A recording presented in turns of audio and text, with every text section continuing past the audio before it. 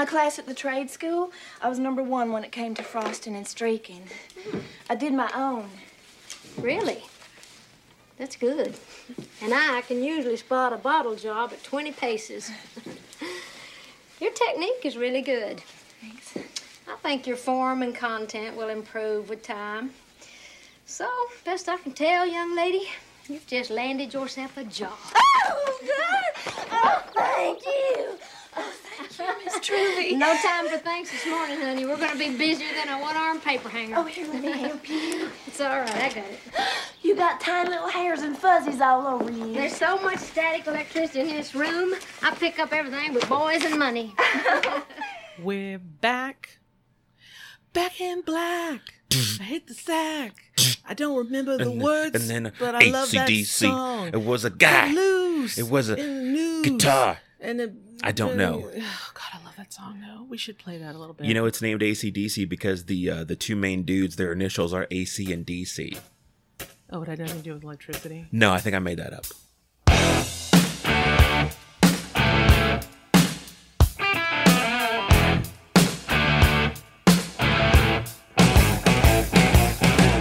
We're back. Hey, everybody.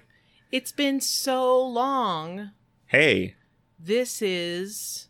How have you not seen this? It's a podcast about movies where a husband and wife, that's the people you're listening to. I'm Daniel. I'm Tracy. We take turns showing each other movies that the other person hasn't seen before. It's been forever, and yet it's still somehow fucking 2020. Yes. We took what we'll call the pandemic, Tracy is in college break, and... Sabbatical, like a working break. A sabbatical. There you go. I won't say that it was fun. Nope. I won't say that I enjoyed it. I think I would much rather have been here talking to you lovely people. Mm-hmm. But, you know, needs must and all that. Yep. That's super British. Well, all I do is hang out with British people all day. That's true.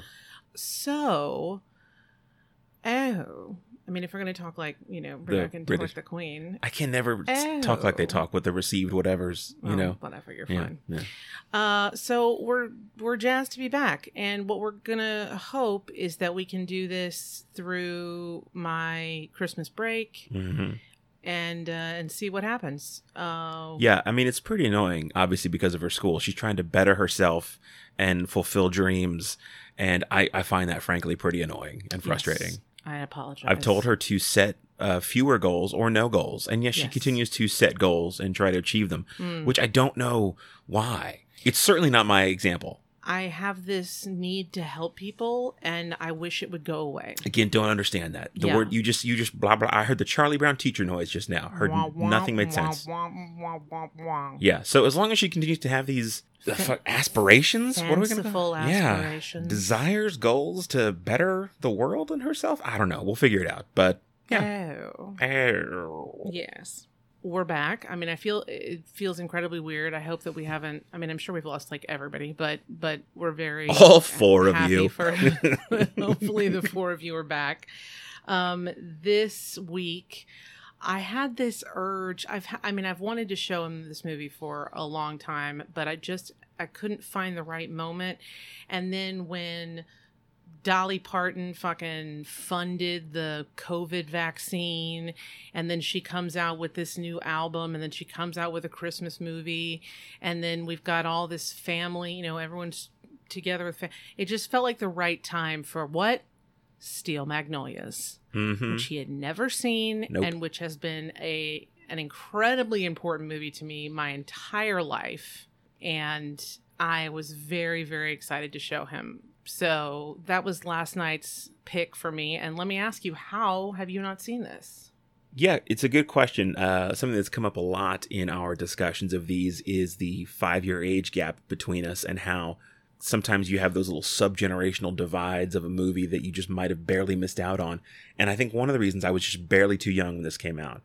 This came out in 1989. It's the year I turned 7. And if it wasn't about the Ninja Turtles, I didn't want to fucking hear it, okay? Like, so I was not... And who can blame you? You're not down for it. So, obviously, too young for it at the time. And also, it was... Chick flick. I was going to talk about that, too. Like, because of the fact that it came out 31 years ago, which... Oh, my God. Yep, had its 30th anniversary. It last was very much branded in a pop culture then at the time, and I even kind of remember this as a chick flick. And I think that's, of course, a huge injustice to the quality of the movie and the drama. I think that now you would hopefully, God, knock whatever's nearby, were you to make this or stage this, it wouldn't be branded and marketed that way. Right. But it was put out that way. So as a little boy, I just absorbed a thing, like, and I just absorbed and acted on knowledge that this was like not aimed at or for me or thing I would enjoy. Which is totally fair. Yeah, exactly. Totally fair for a little boy to do that. And yet, again, as I watched the movie last night, which, by the way, spoiler, I loved, thought it was a fantastic movie. It is a huge disservice to write it off as a kind of like, you know, these women in the 80s, kind of like, it's not that at all. But that's kind of what was in the air in some of the discussion 30 years ago that I like picked up on tangentially as a little boy. And so when I got older, it just never seemed like a thing that I would want to check out, which is a shame because, again, it was a great movie.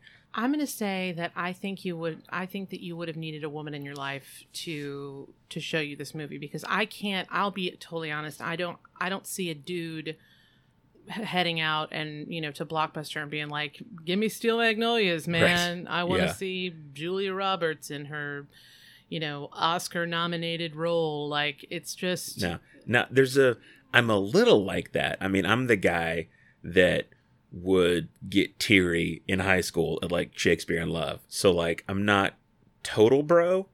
So, and I think if my sister or mom had spoken up and been like, watch this fucking movie, I probably would have sat down. But like, I think honestly, I needed, like, you're right, to be an adult. That's true. You know? So we just blame your family. Yeah, totally. Okay. So the wonderful, oh God, this movie's so fucking wonderful. I'm sorry. I just like, I can't even, I sat upright in with my legs crossed and my hands clasped like the entire movie. Yes. Sometimes saying the lines with the people, sometimes just clapping and looking at Daniel with joy, like, did you get it? And he's like, sometimes weeping openly. Oh yes, I wept often and hard, because how do you not? Well, let's talk about the cast. So that I can. The cast is insane. Like, this is a deep bonkers. bench. Yeah, and and you're gonna love when I tell you how the casting process went, because when I found out who wanted it, who they wanted, and all this stuff, I was like, what? Like, so we've got starring Sally Field. Hello, I mean, great. Dolly Parton, Shirley MacLaine, Daryl Hannah, Olympia Dukakis, Julia Roberts in her second movie role after Mystic Pizza, which he also has not seen, and I will show him. Tom Skerritt, Dylan McDermott, Kevin J. O'Connor, and Sam Shepard. Now let's all take a moment.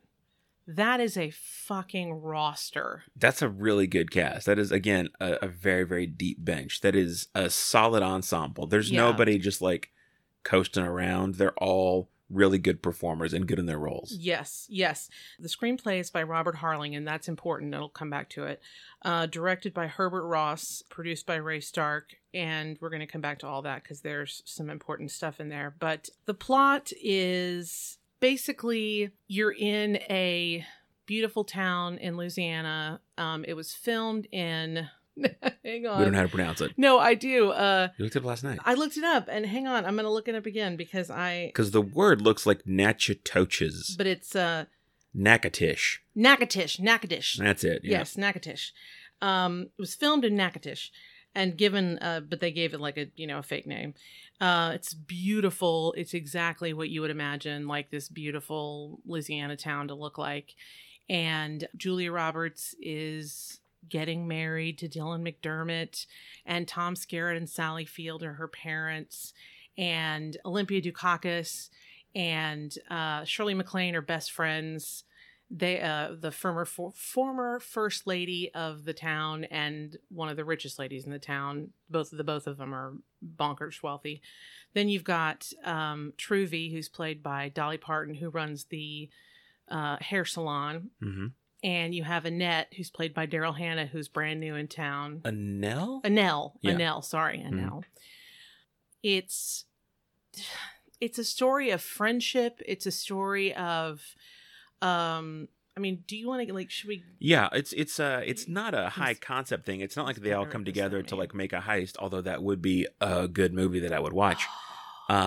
It's a slice of life thing, and it kind of follows this group of friends through different stages over a couple of years of their lives and relationships together. One of the ways it tracks the passage of time is that most major sequences are set in and around holidays. Mm-hmm. The first big chunk is set at Easter. Then you fast forward to the following Christmas. Later on, you see, like a 4th of July and a Halloween. So it kind of helps you kind of track that you are moving forward like that. Mm-hmm. But there's no hook. There's no like somebody has to accomplish X or do ABC. It's not that kind of movie. It's more like just a character study, slice of life about these people's relationships. Mm-hmm. And I think what's interesting is that there's no proper, to me, like quote unquote main character. There's a core story, but like all the characters I think have a lot of really important plot lines, and you can't cut any of them. Right. You can't cut any of them. Julia Roberts is the central character. Yeah. And she plays, like I said, Sally Field and Tom Skerritt's daughter. She has type 1 diabetes, and that is central to the movie because this is type 1 diabetes in the 80s. So this is before a lot of really important stuff happened with, I have friends with type 1 diabetes, and the stuff that happened to her would not have happened to her now. But back then, they didn't have the pumps. They didn't have all kinds of stuff. So it was central to her life, and she decided she wanted to have a kid, which she was advised not to. And the child broke her body, basically. Having the child broke her body, and she got a kidney transplant from her mom.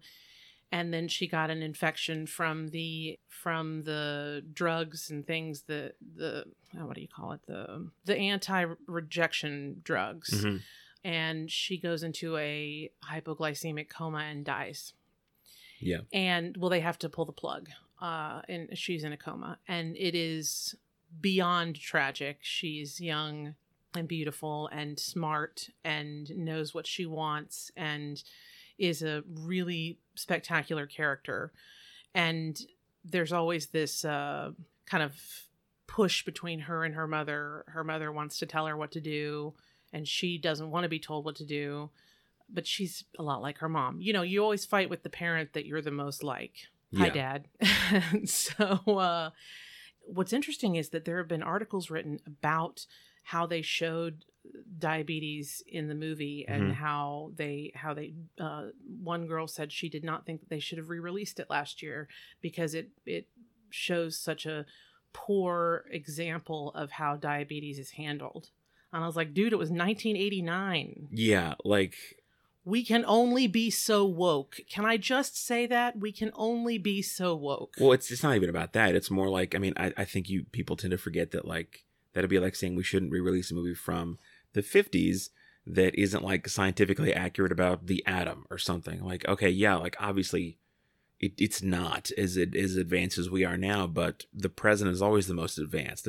We keep moving forward. So, if they were re-releasing the movie to say, listen, we're re-releasing this movie out of importance because there have been no medical breakthroughs in the past 30 years treating diabetes, people would say that is factually untrue, and I think you should walk that statement back. But by re-releasing it on its anniversary to make more money because it was very popular and I'm going to guess award-winning or nominated, and I get it. I'm sure the person who said that was very young and well-meaning, but it's kind of missing the forest for the trees. So something that I think is beautiful. This was originally a play done in 1987, written by Robert Harling as a tribute to his sister Susan, who had passed due to complications from diabetes. Mm. And he wrote it in 10 days. Okay. Yeah, and he wrote the character of Truvy specifically for famed character actress Margot Martindale. Get out. I will not. I feel like it's legally a requirement that you have to put her in one of these movies, or at least consider her in the casting process. Yeah, Dolly Parton. They chose Dolly Parton, and I don't think they chose wrong. I think Dolly Parton was she's great. absolutely perfect. She kills it. She's great. And just as an aside, I love this so much. Of all the famous people that were in that town that I keep forgetting the name of, Natchitoches, Dolly Parton was by far and away the biggest star. Like, they were like, people went fucking nuts. It's Louisiana. I mean, like, they're all talented, but I mean, like, you're filming in a small town in Louisiana. Are folks going to queue up for Olympia Dukakis, who is very talented? They're probably not. They're going to queue. I queue for Dolly Parton. Do you know what's adorable, though? Here's a little tidbit for you. Olympia Dukakis, like, basically turned the town blue. She was like, hey, my brother, Mike Dukakis was her brother, right? I did not know that. Are you insane? Are you kidding me? They're related? Are you kidding me? I mean, it makes sense because of the names. I never thought about it. All right, we're having a moment here. Hold on, I'll look it up on my phone. I believe he's her brother. And she had people, by the end of the filming, people were putting signs up for Mike Dukakis in their yard, which I love so much because this woman could talk anybody into anything, and is just absolutely sublime in this movie. I'm aghast that my husband did not know. I'm trying to find it. Hold on. Oh, my Lord. This is amazing. You are adorable. Okay, I got it. She's a cousin of Michael Dukakis. His cousin. Okay. Huh. My bad. Well, Dukakis. Get out. I will not. That's something. So, following the success of the play, Herbert Ross comes in and is like, hey, you've got something, and I want it, and I want to make it into a movie, and it's going to be amazing.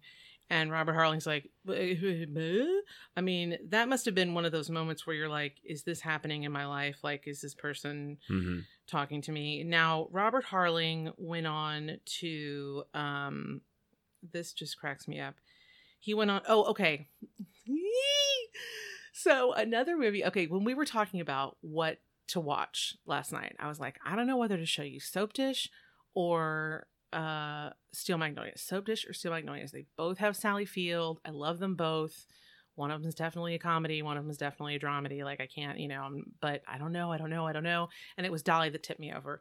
But this movie is the reason Soap Dish exists. What? Yes, they came up with the idea for Soap Dish while they were filming this movie. What? The women were all became like super best friends, and they would get together every night and they would talk and stuff. And Sally Field was like, I'm so fucking tired of playing the poor put upon mother in shitty clothes, and I just want to be this diva, blah blah blah. And that is how her character in Soap Dish was born. That is how, and Robert Harling wrote Soap Dish. Whoa, I know, that's which weird. Is awesome. He also wrote The First Wives Club, which I personally adore. I know there's a lot of people that don't like it. I'm sorry for you. I also recommend the book. It's really good. It's very different. He also wrote Laws of Attraction, which I am fond of because it's got a beefy Pierce Brosnan in it. And beefy anybody, but beefy Pierce Brosnan. Laws of Attraction? Yeah, no, it's not good. It's terrible. I don't even know if I've heard of it. No, it's terrible. He also wrote the sequel to Terms of Endearment called The Evening Star, which is beautiful. I'm sorry, I also like that. I haven't seen either of those. So he was born and raised in Natchitoches, went to college there. He owns Oak Lawn Plantation. Yeehaw. I don't know. Ugh. So we've got Robert Harling. That's his story. Now, Herbert Ross is big time. He was a dancer and a choreographer and did a lot of stuff on Broadway, choreographed, for big people. And then his film directorial debut came with the musical version of Goodbye, Mr. Chips. Huh. Which I love because of Lulu. You haven't seen that either. I know, I'm going to show it to you. Mm-hmm. If you wanted the moon, I would ride. Right? Yeah, To Sir With Love. Yeah, Mm-hmm. To Sir With Love. Yep. He did The Owl and the Pussycats. He did Funny Lady. He did The Sunshine Boys. The Goodbye Girl. The Goodbye Girl's good. Yeah. He also did Footloose. Fuck, yes, he did Footloose. Protocol, which is another one that I want to show you with Goldie Hawn, and The Secret of My Success, up top. The secret of my success Secret of my success is that I'm living 25 hours a day.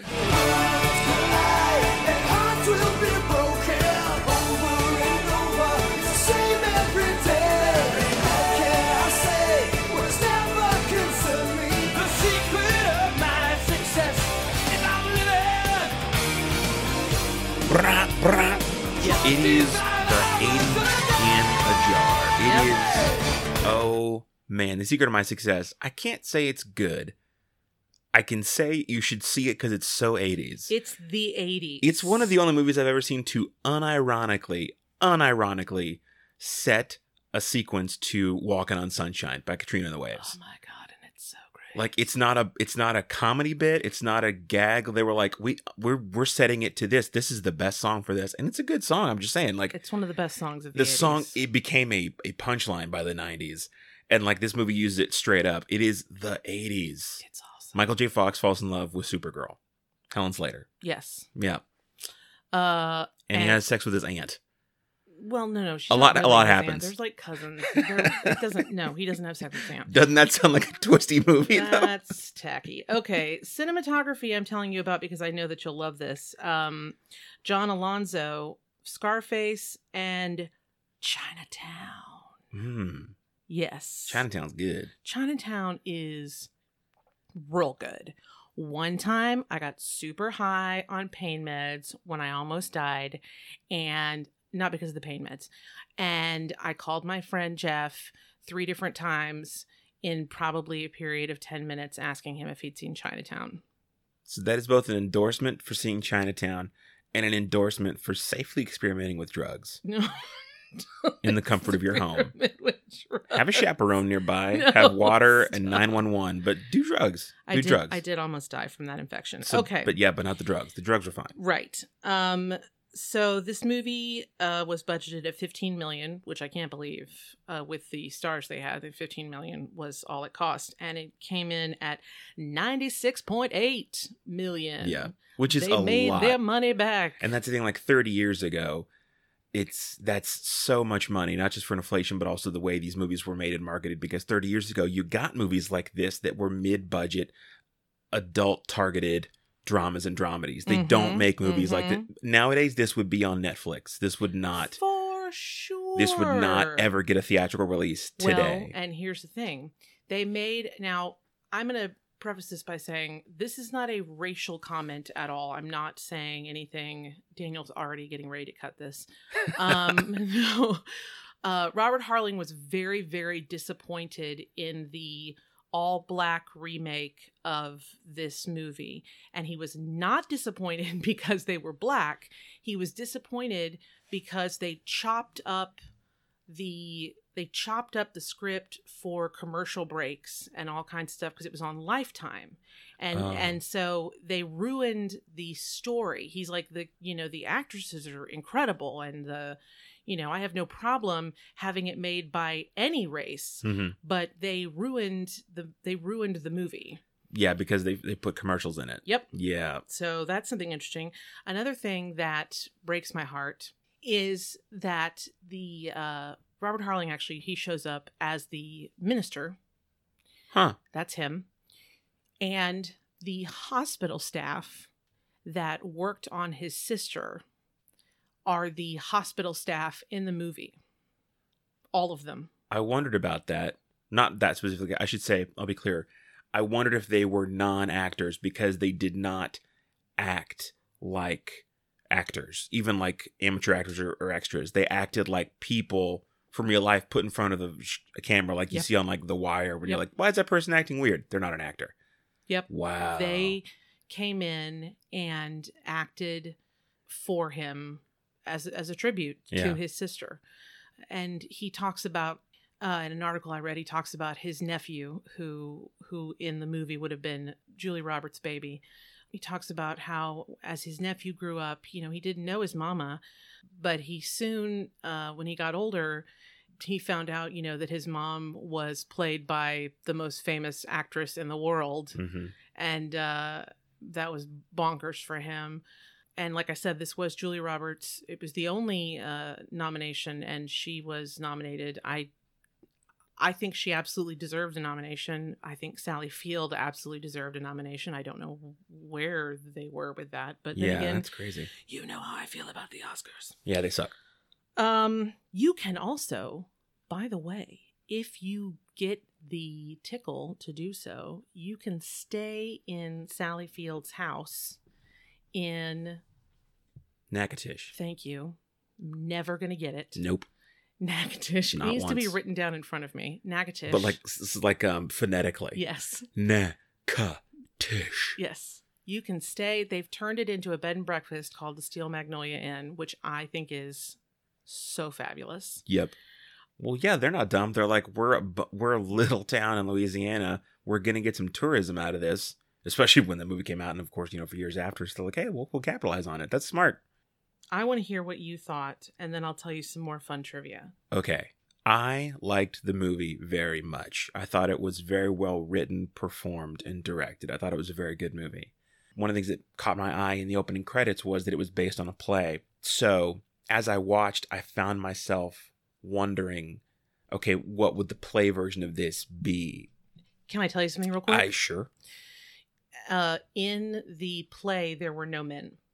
Okay, cool. That's just an FYI, which is why if you notice that the men's characters were not really fleshed out or anything, it's because they really didn't exist. Right. I did not notice that they were not fleshed out because they are designed to be more supporting characters anyway. Right. Well, it's just, No. trivia.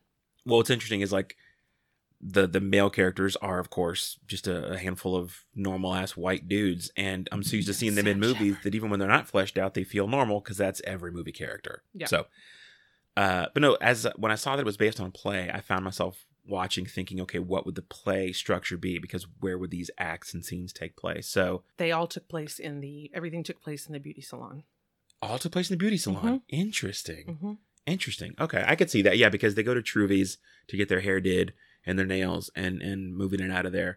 But what's interesting is that I'm glad that they had the playwright adapt the screenplay because he was able to not only adhere to the truth of the characters and the dialogue that he would want, but to still structure it in a very play-like way, because the first big chunk of the movie is on Shelby's wedding day.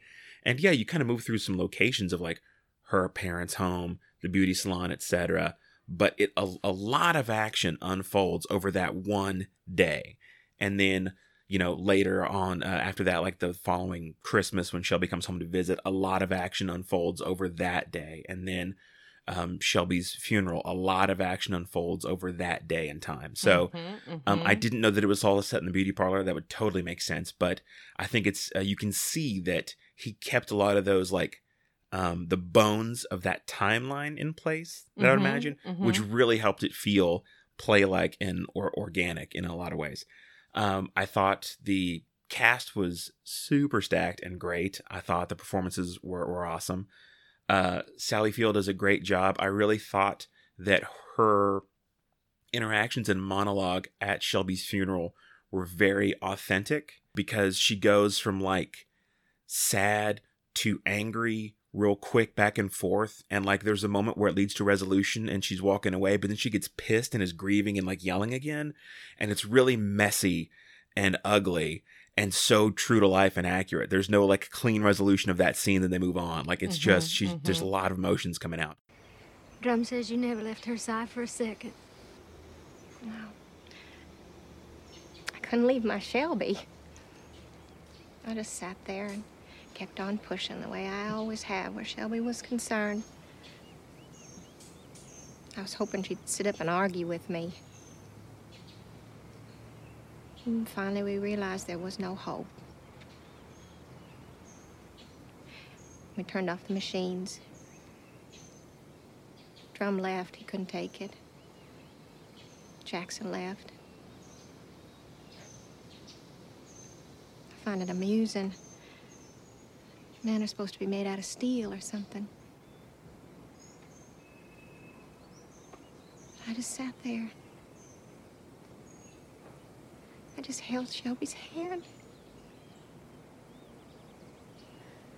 There was no noise, no tremble, just peace. Oh, God. I realize, as a woman, how lucky I am. I was there when that wonderful creature drifted into my life. And I was there when she drifted out. It was the most precious moment of my life. So she does a good job. Olympia Dukakis is great. Warm, comic supporting role. Dolly Parton, of course, great as Truvy the beautician. She clearly gets the best lines, like the playwright and the screenwriter. He saves the best one-liners for Truvy. She gets some really good ones. And Weezer. Weezer gets Shirley MacLaine. She gets a lot of good ones too. Julia Roberts, I thought, did a really good job. She's so young and so good. I felt bad because, bless her heart, later in the movie, she gets a haircut. And so, like, her character's final arc in the movie, she has shorter hair. And it's a real bad wig. It's not good. And obviously, movies use this all the time. There's tons of characters who have wigs. One of the most famous great wigs that I think about is Frances McDormand in Fargo. That's a wig. But it looks fantastic and it feels of a piece with the character. You would never watch Fargo and think this is, you should buy that's Marge Gunderson, Yeah. And so I felt bad a little because it definitely took me out. I was like, they should have just honestly cut her real ass hair or something, or shot it because or gotten a better wig, because it's not good. It actually, it's the only immersion breaking part of the movie, which is a shame. Because Julia Roberts does a great job. And she's so young and so good. Mm-hmm. That scene where she has the hypoglycemic attack towards the beginning, and she's shaking, and she's like, "Don't talk about me like I'm not here." And so, I mean, I just it's very sad. Yeah. You can't help but get big tears in your eyes. I knew what was going to happen to her pretty soon because, again, I'd absorbed in just the ether of pop culture the past 30 years that this would be a tearjerker and somebody was going to die. I didn't know quite who. And I'd heard some of the lines get mentioned a lot, like Shelby, drink your juice, although I didn't know who Shelby was. And also, that line only appears once, the Shelby, drink your juice. It's only in that opening scene, but it's interesting that became a thing. But when she starts having her, that attack and drinking the juice, you began to weep very hard. I was like, oh, so she's gonna die. And it's set up really well. They don't do anything unfair in the movie either. It's not like everything's chugging along and then car wreck. No, the tragic arc of this character and her desire to have these things and the cost that she pays for them is set up from the beginning. So you really get a sense of not fairness, but honesty in the screenplay. The sadness does not happen here just to be mean and make you feel bad. There's real character interaction here. That I would imagine the playwright drew on real experiences from. It feels really informed by honest stuff. Like when she says, "I'd rather have 30 minutes of wonderful than a lifetime of nothing." Yeah, yeah. But the performances are great. The cast is really solid, and it's a really good movie and well acted and performed. And again, I found myself thinking this is just a great movie and a great drama about these characters. And I love that there was no clear. It ends at the right emotional beat, but just as things continue to go on, we come in and we leave at the right moment. So the arc is Shelby's marriage through her immediate friends and family recovering from the initial blow of that loss. But there's no other clear, easy resolution. As the movie ends, one of the main characters is about to give birth. These things just happen. We just kind of segue out of the story naturally in a really good way. And so I thought it was very, very well done. And I found myself thinking and wishing that, it had gotten a bit of a different promotional push because it was so branded with the phrase chick flick 30 years ago, and it just became grouped with those things in the video store and in the lists and in the pop culture of the time, which is a real disservice to any movie to do that, to be saying it's just a rom-com. Okay, romantic comedies can be great. Those can be great movies. Any movie can be great, So I was really glad that I finally saw it, and I really thought it was really powerful and really well done. Excellent. Well, my best friend Cecile and I have loved this movie forever, and she's always insisted that she's Clary and I'm Weezer, which is fine with me because I'm happy to be the super rich bitch with a heart of gold. I think that's accurate. Yeah, that works. Something else that was funny was in this, Julia Roberts, her love interest is Dylan McDermott. Woof. And in My Best Friend's Wedding, it's Dermot Mulroney. And so she's actually done the Dylan McDermott, Dermot Mulroney parallel, the universe twisting who's who. Yeah. I don't even know if she knows. She's been in movies with both of them. Hello and welcome to America's most difficult game show. We show contestants a picture and they have to tell us who it is. That's right, it's time for...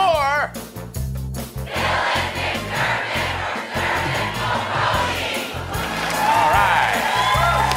Just a reminder to you at home, no one has ever won this game. No one She's knows. probably very confused. Yeah, I also did have to laugh. Like, the only other, like, not immersion breaking, but the only other part that kind of made me stop was Julia Roberts' character Shelby's marrying a lawyer, and her mom's like, "Must be nice, you married like a rich lawyer." And I'm like, you also have like a gigantic house. Like, I know the houses were huge and yeah, beautiful. like a humongous home. Like, you hosted this gorgeous wedding and reception at your home, and like had all this stuff. It's like, you're doing fine. Mhm. Whatever you and your husband have going, which it's never discussed, like, you're doing okay. Mhm. So I was like, you're also doing You made a pretty- nice match, Shelby. right. Louisiana lawyers do well whether they want to or not. Yeah.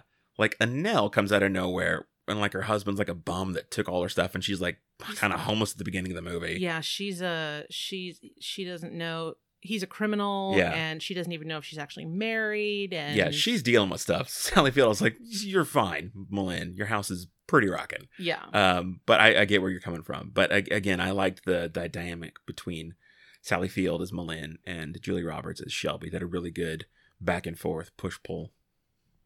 So I'm going to talk to you about some casting Do it. because I think it's pretty hilarious. The play gained traction, and Hollywood was like, "Hey, what's this? I want to be a part of it." Like, it was not one of those where they had to twist arms. Sure. They had people coming to them. I want to be in this movie. Oh yeah. People from Joan Rivers to Lucille Ball to Cher, all the Golden Girls. Someone told Elizabeth Taylor that Malin was the perfect role for her.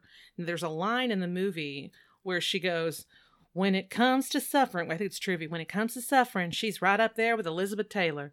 And Elizabeth Taylor, they said nobody laughed harder at that line than she did. You know, this totally makes sense because, I mean, I can just see it. Like, the play, I'm sure, like you said, was a success, got some attention. They're going to make it into a movie. The movie screams like powerhouse opportunity for you to flex your chops in like a strong ensemble. Like, it's a bunch of meaty roles. There's not like one meaty role. There's like 5 to 7 meaty roles here. Yeah. So I could totally see this being like a feeding frenzy. Now, let me tell you, this is the one that really killed me because I don't think I could have said no to this woman just because of fear. Harling, the writer, assumed he was being pranked. This, by the way, I should have said this. I'm sorry. This is from Entertainment on E! Online. E! He assumed he was being pranked when Betty Davis called him, Whoa. inviting him for tea at her New York City hotel. Once there, she pitched herself as Weezer, Elizabeth Taylor for Malin, and Katharine Hepburn for Clary.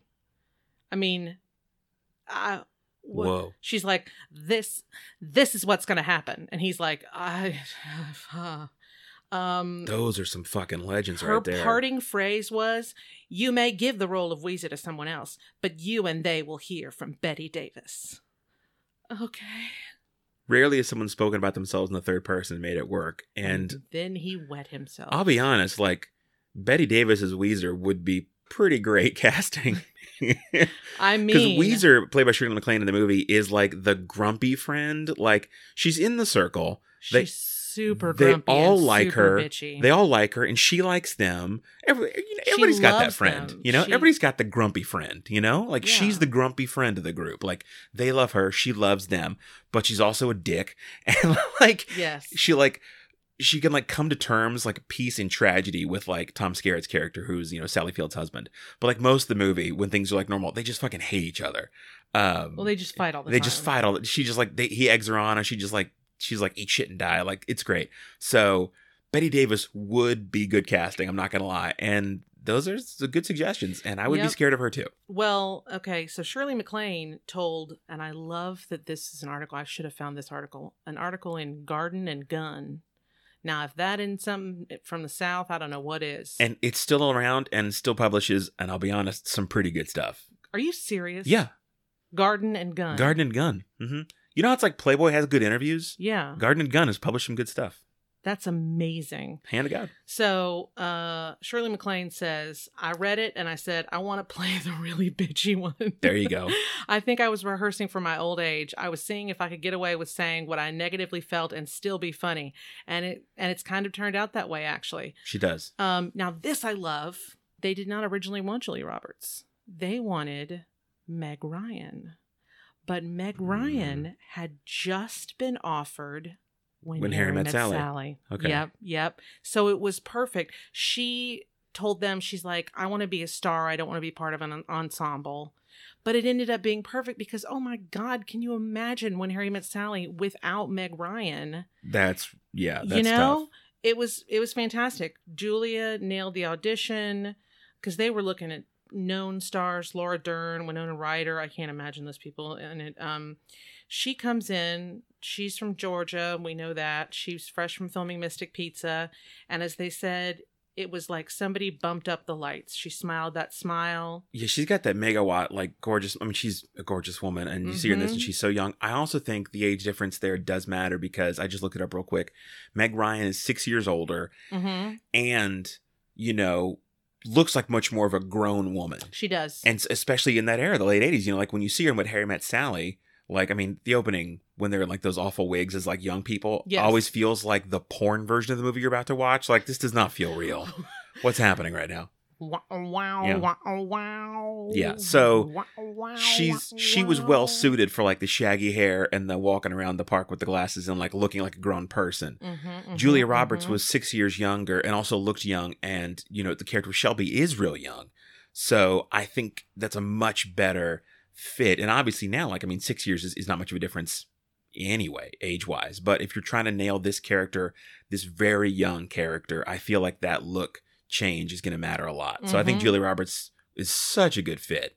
Such a good fit. Yeah, it was perfect.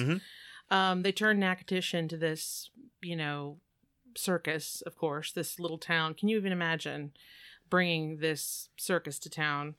I love this part about Dolly. She, like I told you before, she was the star. I mean, nobody cared about anybody. It was just Dolly Parton.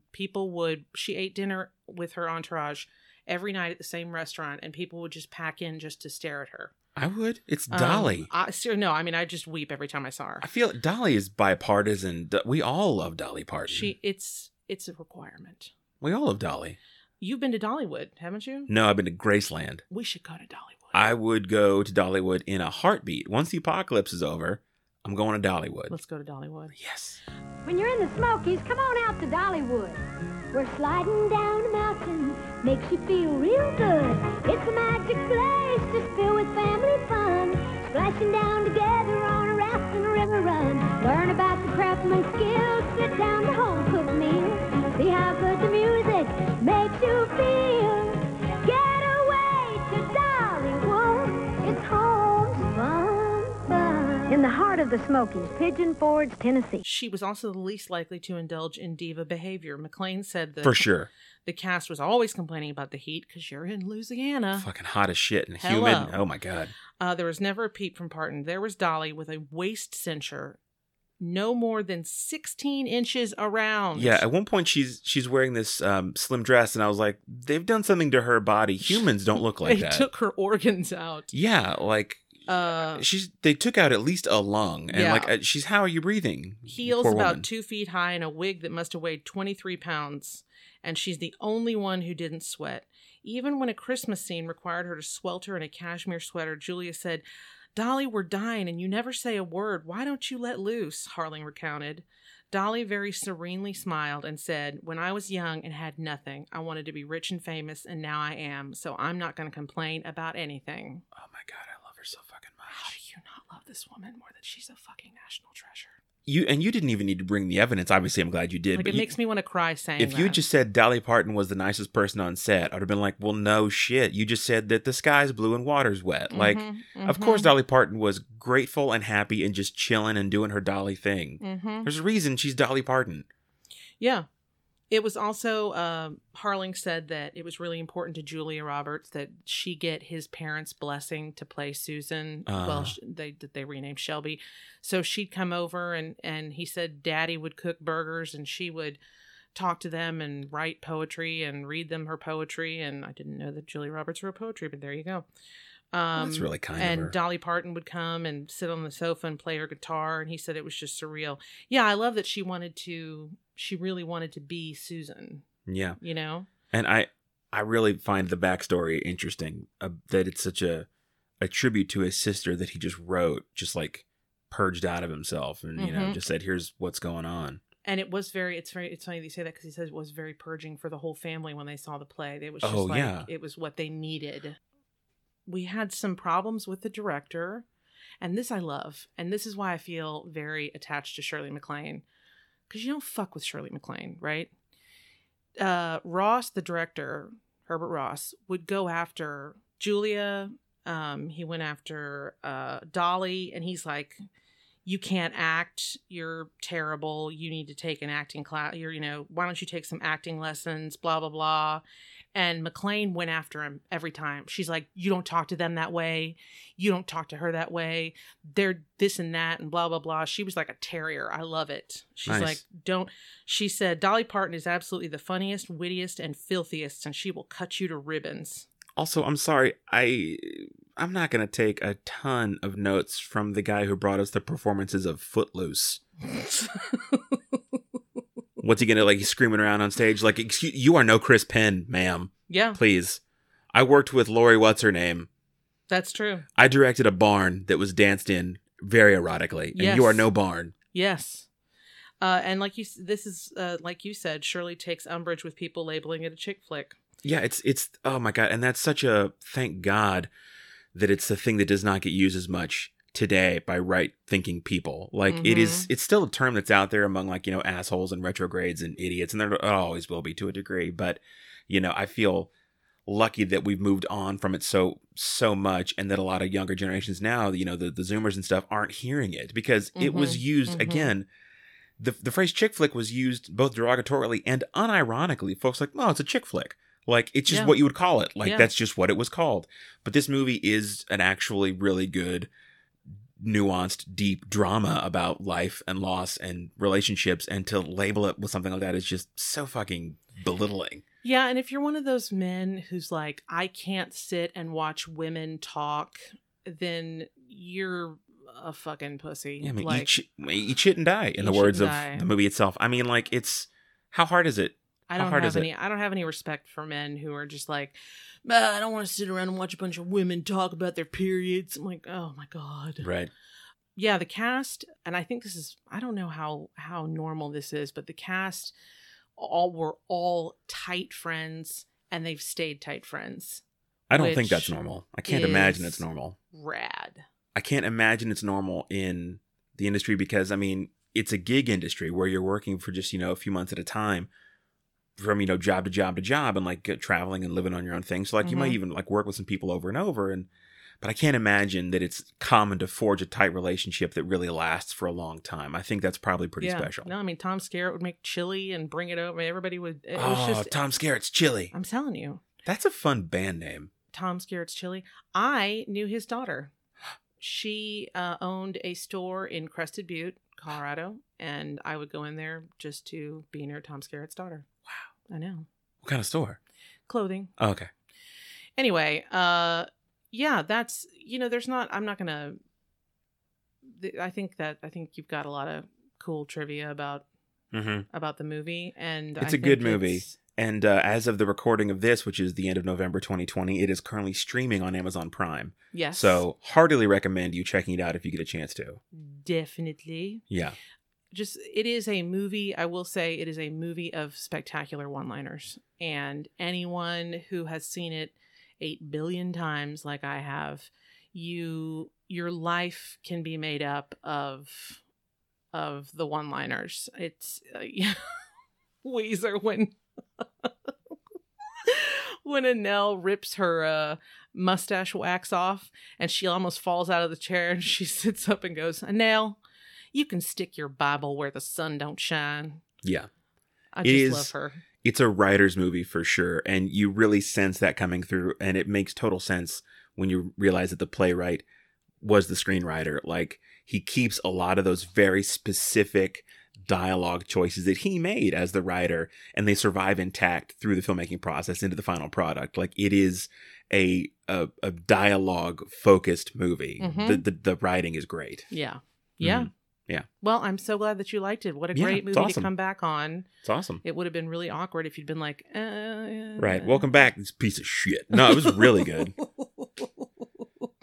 We're actually hoping in the next month or so to have 2 guest stars at the same time. I literally didn't know this. Yes, you did.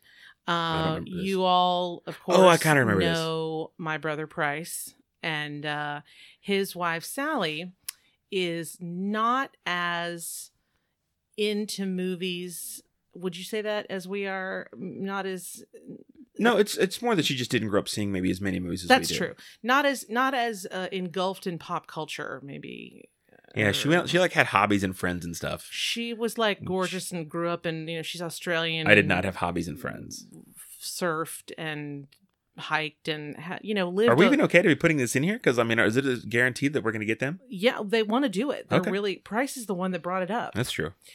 He wants to watch a movie that Sally's never seen, which is easy to find because Sally has not seen a lot of movies, which is fun because Price has what he calls Sally cinema screenings, and he shows them, and then she gives you her rating out of 5 koalas. That's true. So hopefully we'll be able to get them, and we'll have a special. That'd be fun. Yeah. If We're it happens, we're it working happens. on that. If it doesn't, If it doesn't, it's still a free show. You're welcome. whatever. Yeah. So, Yeah. what is your hell yeah? Do you have one? I do, because this has been. Is it that we may actually have a cure for COVID, a vaccination? That would definitely be right up there. This has been probably the worst year I can remember being alive in. Yes. And very few things have made me say or feel hell yeah for more than a minute or two at a time. So it's been pretty roof, but I think the vaccine is what we're going to call one of the lights toward the slight end of one of the tunnels Mm-hmm. that we need to go through to get through this. Mhm. It's not like everything is back to normal yet, but I am fervently hoping that those are produced and distributed and effective in the next few months so that we can start to return to some kind of normalcy, because when I watch movies now or TV shows, I don't just think about the movie or TV show I'm watching, but I concentrate on just the fact these people are like touching each other and near each other and occupying space together. Yeah, that affected me a lot last night. I even when I'm watching just like cheeseball thrillers or horror movies, anything, I'm like, that person is in the room with someone else, just freely, just walking in, Mm-hmm. and just like the intimacy of that you just take for granted. So, yeah, if anything, that would be a hell yeah, which is that things are trending in positive ways with science, and all we need to do is please God keep people masked up and apart from each other, and we'll try and get through this. So, Yes, that's a yeah. good hell yeah. Yeah. Mine kind of goes along with that. We don't shy away from politics here, and you're welcome to find another podcast if you disagree. But my hell yeah is my motherfucking President-elect Joe Biden and the spectacular Vice President-elect Kamala Harris. Yep. Thank you, God, Yahweh, Allah, whatever you want to call it. Thank you for bringing us adults. Mm-hmm. And for making them win like 12 times. That's with been fun. Souls and hearts, and thank you for the American public eking out a win for them because and also what the fuck, rest of America, what the fuck. Yeah. But you know what? You lost and we got our grown up. Yeah. And he's going to fix shit. And I'm going to be there with him. We Yeah. still have our Biden-Harris sign in the front yard. I'm not taking it down till the inauguration. We're not taking it down to the inauguration. I want that shit official. Our neighbors were all fucking Trumpers. And they took their signs down, and we're like, "Bitch, our sign stays up." They also and took what? They took their signs down before the election had even been called later that week. Yeah, like, they were like, yeah. like even when Trump was still like in it, they were like, "We know this is not going to go the way we want it to," so they took their signs down. Yeah. My sign is still up, and I give no shits. It's going to be up until January 20th. Like I want this thing so hand on a Bible official, and it's going to feel a lot better. I just feel good. I get teary. I watched his Thanksgiving Day speech. I saw that he spent Thanksgiving morning with Jill speaking to first responders and to nurses and to people. And I was like, who this? I forgot what it was like to have a president who was a president. Yeah. So that's my hell yeah. Just a fucking grown up. Oh my God. So I love him nice. so much. Yeah. So yeah, that's my hell yeah. And yeah, we'll try and get through this together, everybody. That's all we can do at this point. please wear a mask. Yeah, just Please wear a mask. if you're listening to this podcast, you probably do. Yeah, you do. But So I'm just make saying, your like- dumb friends wear masks. Yeah, make your dumb friends wear masks, and just pay attention to what the CDC is telling you. They know what they're talking about. They're not they don't have a political agenda. They're not trying to Just wash your hands and wear a mask. wash your hands and wear a mask. Dicks. Don't call them dicks. They No, didn't I mean do the it. not you, the people who don't do those things. Oh, okay. You're fine. The people who don't do those things are the dicks. Yeah, and support your small businesses Mm-hmm. because they really need it, and we just gotta take care of each other. Yep. So Yeah. that's what we got. We're happy to be back. We'll be back soon. And we will see y'all next week when Daniel, I'm sure, will pick out what? Are we sure doing next week? We good? Yeah, why not? I mean, I have a paper due on on Monday, but it's not like I'm not going to do it. I'm going to do it probably Sunday night. You know how I am. That's true. Yeah, I'll probably make you do it. that's true. No, we'll be back next week. Okay. I'll just make sure Daniel doesn't pick something that's like long and I'm already excited. yay. Okay. Have a great week. Bye, everybody. Bye.